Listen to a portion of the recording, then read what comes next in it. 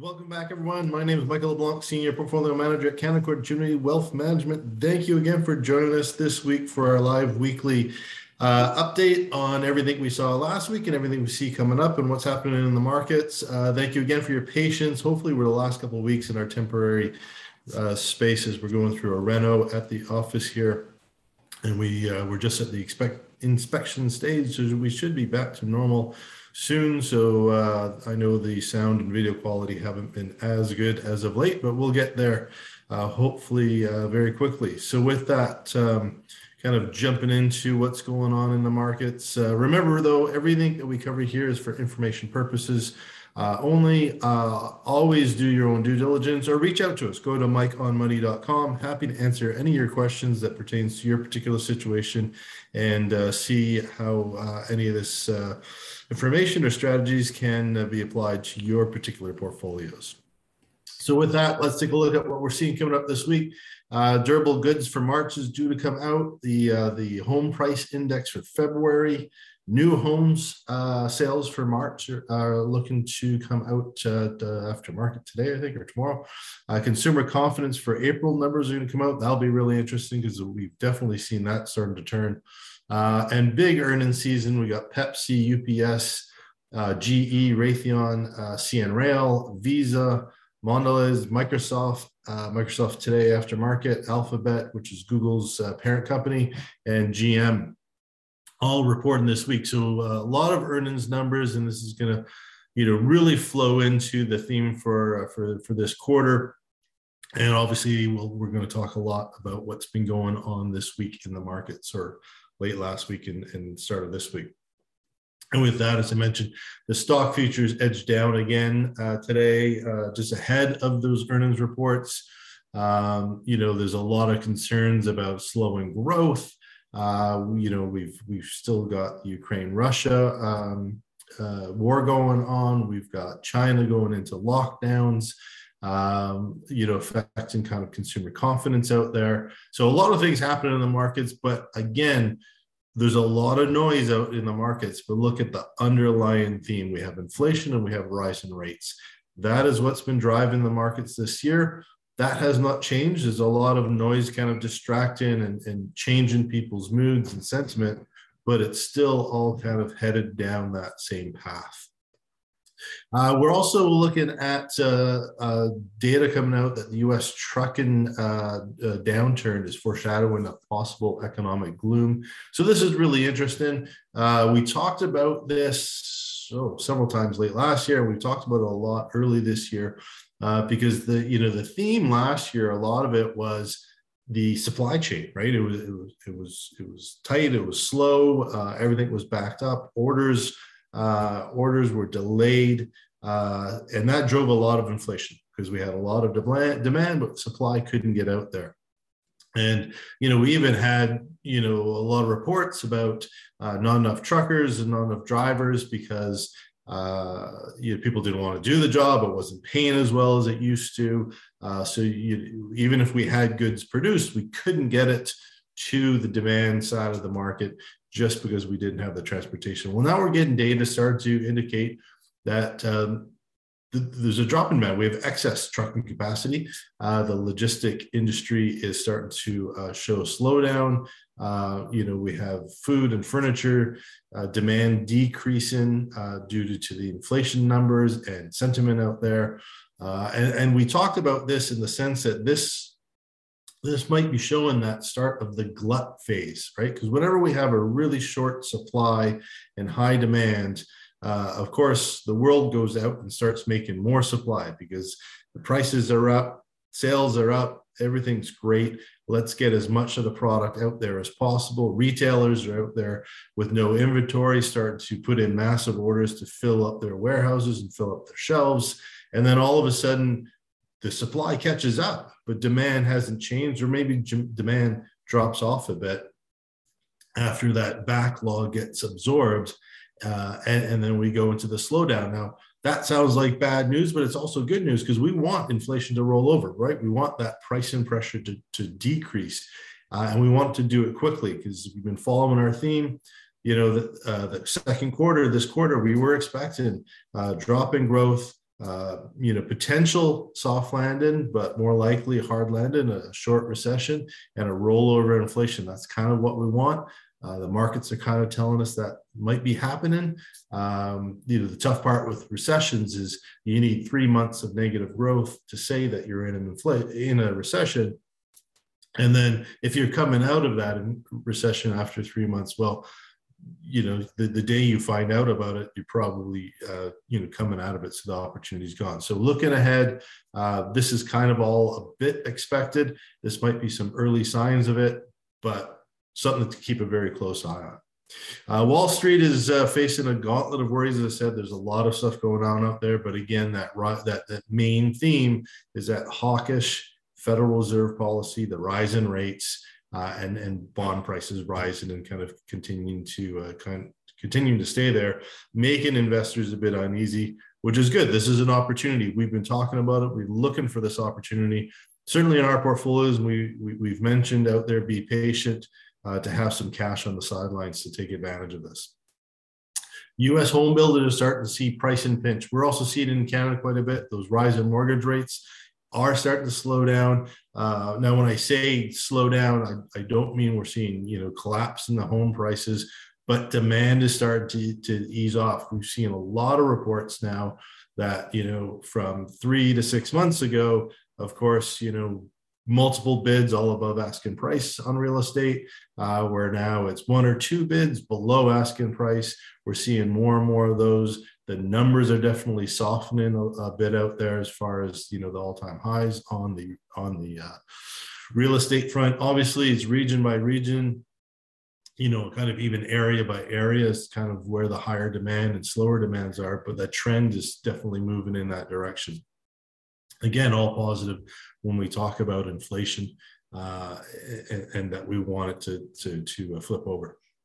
Wall Street strategists are sounding gloomier as those stock prices drop. So, as we've been talking about in January, a couple of our key guidance factors we're calling for a Q2 recession.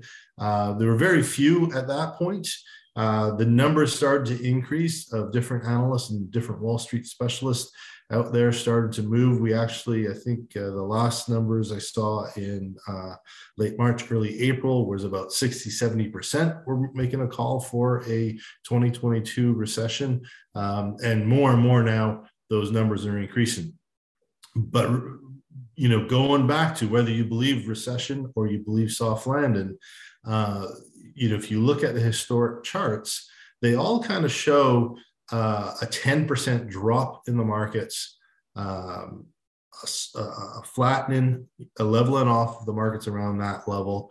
And then if you're a soft landing, they rebound and rally. If it's a hard landing, there's still a short-term rally for about a month or so, and then they turn again and retest the lows and maybe possible new lows, depending on the depth of the recession.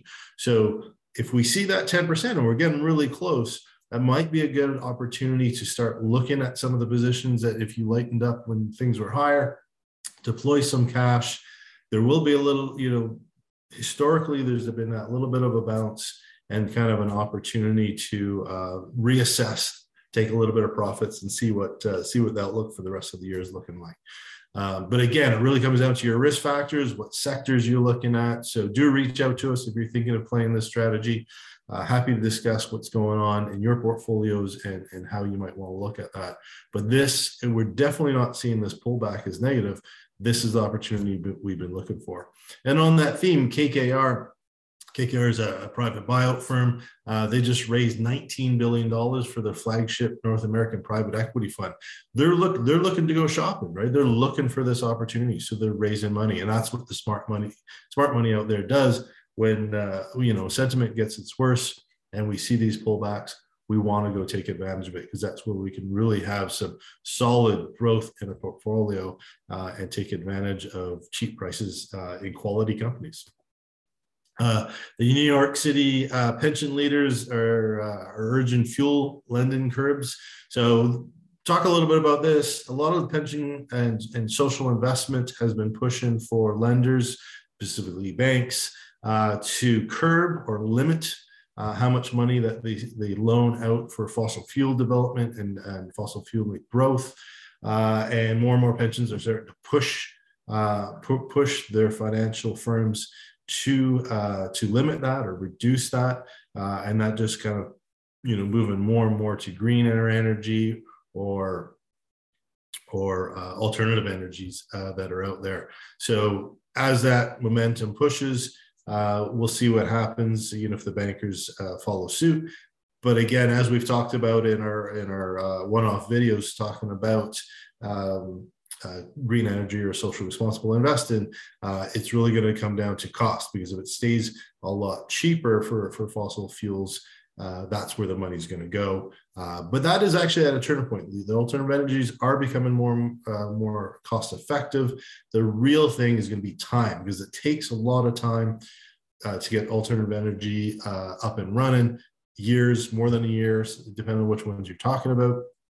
And so we can't give up on fossil fuel, which is why we're in this kind of pricing crunch on fossil fuel. Take Russia and Ukraine out of the equation for a moment. All last year, we saw that run up in the price of oil as demand returned and supply just isn't keeping up. And that trend's continuing. So despite what we see going on in overseas, take the humanitarian part aside for a moment, we don't see much change as far as the energy demand moving forward. Blackstone is boosting their property sector bet by doing an acquisition of PS Business Parks with $7.6 billion. We've seen a lot of deal making in the real estate sector. This actually concerns me more than anything else, because all the other indicators with inflation, higher interest rates, slowing housing market, costs are going up for carrying properties. And yet, if we look at the secondary market, as far as capital market raises, my apologies, capital market raises in the REITs are all coming to market asking for money at these higher prices. We're still seeing some deals like these go through.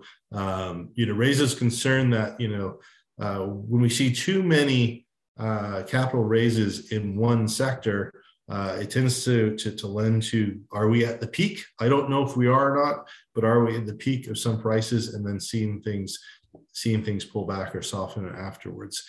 There's just a lot of money being raised at those higher levels, and that's a concern for me around the REIT markets. So with that, let's take a look at what's coming up this week. Alphabet, as mentioned, Google's parent company, is going to be reporting. We are expecting some pretty good revenues as online advertising continues to be strong, especially on their YouTube and other services. The supply chain nags and inflation, Ukraine war, all these things have actually played well into the digital market, and the companies continue to do well. Microsoft is also expected to report a rise in third quarter revenues driven by demand for the cloud-based services. Still a lot of people working at home and want that flexibility, so a lot of more expansion there. We'll also take a look at the proposed $69 billion deal to buy video game publisher Activision Blizzard, which was announced last quarter.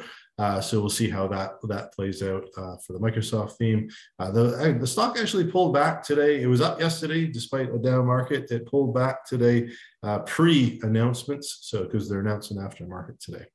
Pepsi is expected to also report a rise in first quarter, helped by higher prices, but we'll have to take a close look at the profit margins. Might be squeezed a bit by freight and commodity costs. As remember, we're looking back, not forward. We just talked about the trucking companies being a little slower now, but in the last quarter they certainly were not, and the costs were higher. So we'll have to keep a close eye on their costs.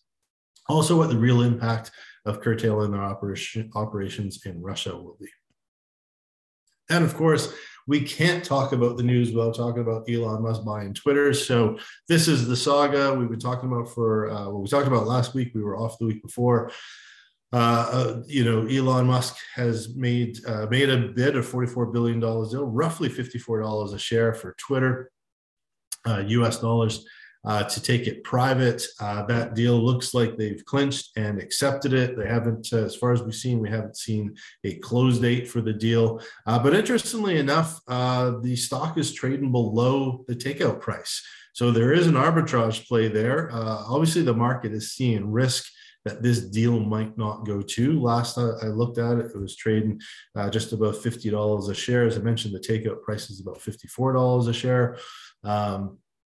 It's an interesting, there's a lot of comments as to this is good, this is bad. It's a very strange deal in the sense that, Twitter's not really generating positive cash flow.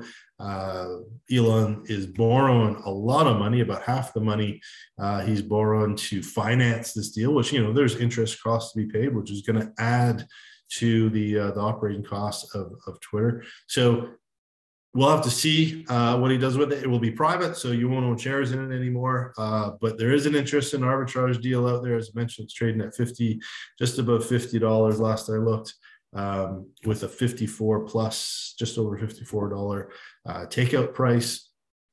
But obviously, the market is pricing in a risk that the deal doesn't take place. So we'll have to keep a close eye on that.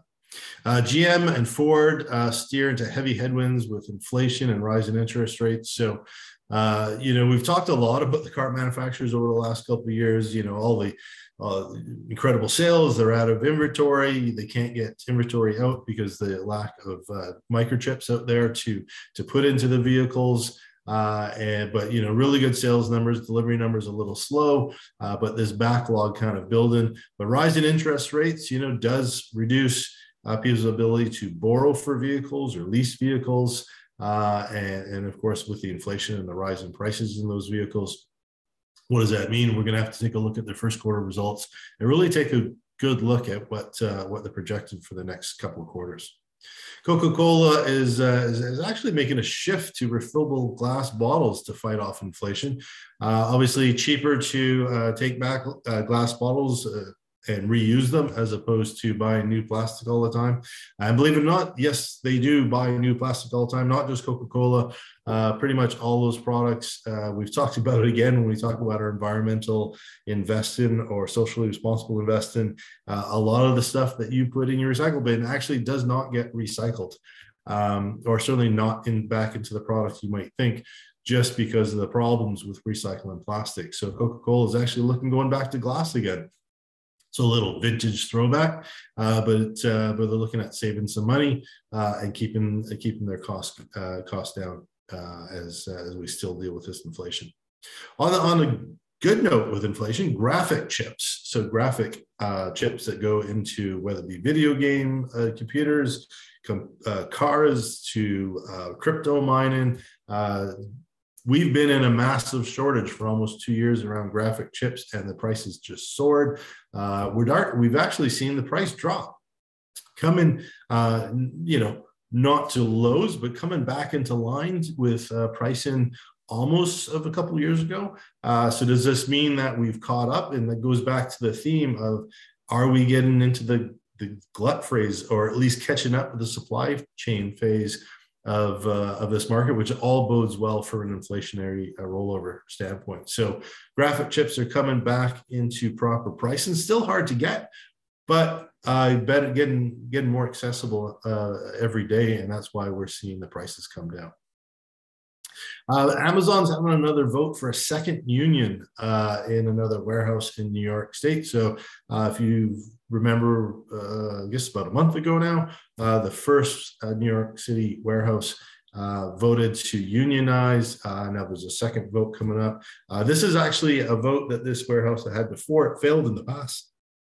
Obviously, the union's hoping after one success now they'll garner more support, and we'll have to see how that plays out for Amazon. Obviously, if their warehouses unionize, that might change their pricing model, change their business model significantly.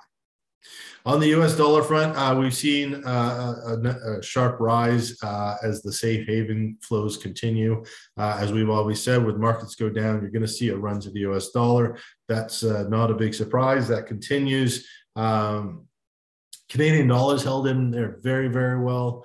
Mostly we've kept up our interest rate hikes with the US, or even led compared to the US, and the price of oil has remained strong for us. So again, the Canadian dollar, we expect to hold in strong, maybe even run up to about 82 cents. We don't see much much higher than that. But of course, situations subject to change. The euro continues to show some loss and weakness just due to the higher inflation over there, and obviously concerns of what's going on in Ukraine.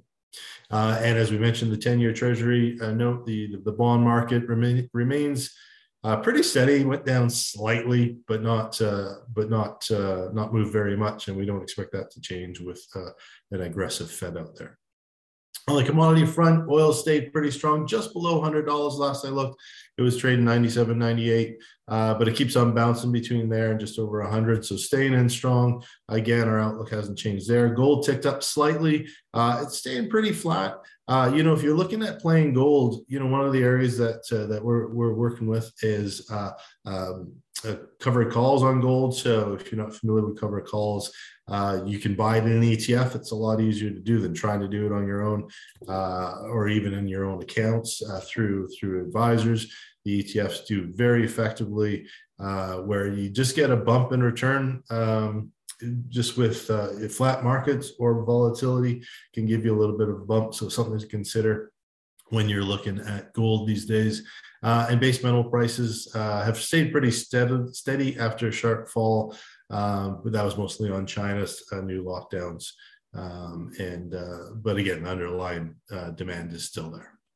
So with that, as always, thanks for joining us. If you have any questions, do go to mikeonmoney.com. Love to hear from you guys. Any questions, any feedback, any thoughts? But with that, we'll be back next Tuesday. Remember, this is all on YouTube and podcast if you want to listen to other episodes, or catch future ones if you missed our live broadcast. But with that, I'll say thank you very much, and I'll talk to you again next week. Thank you. Bye-bye.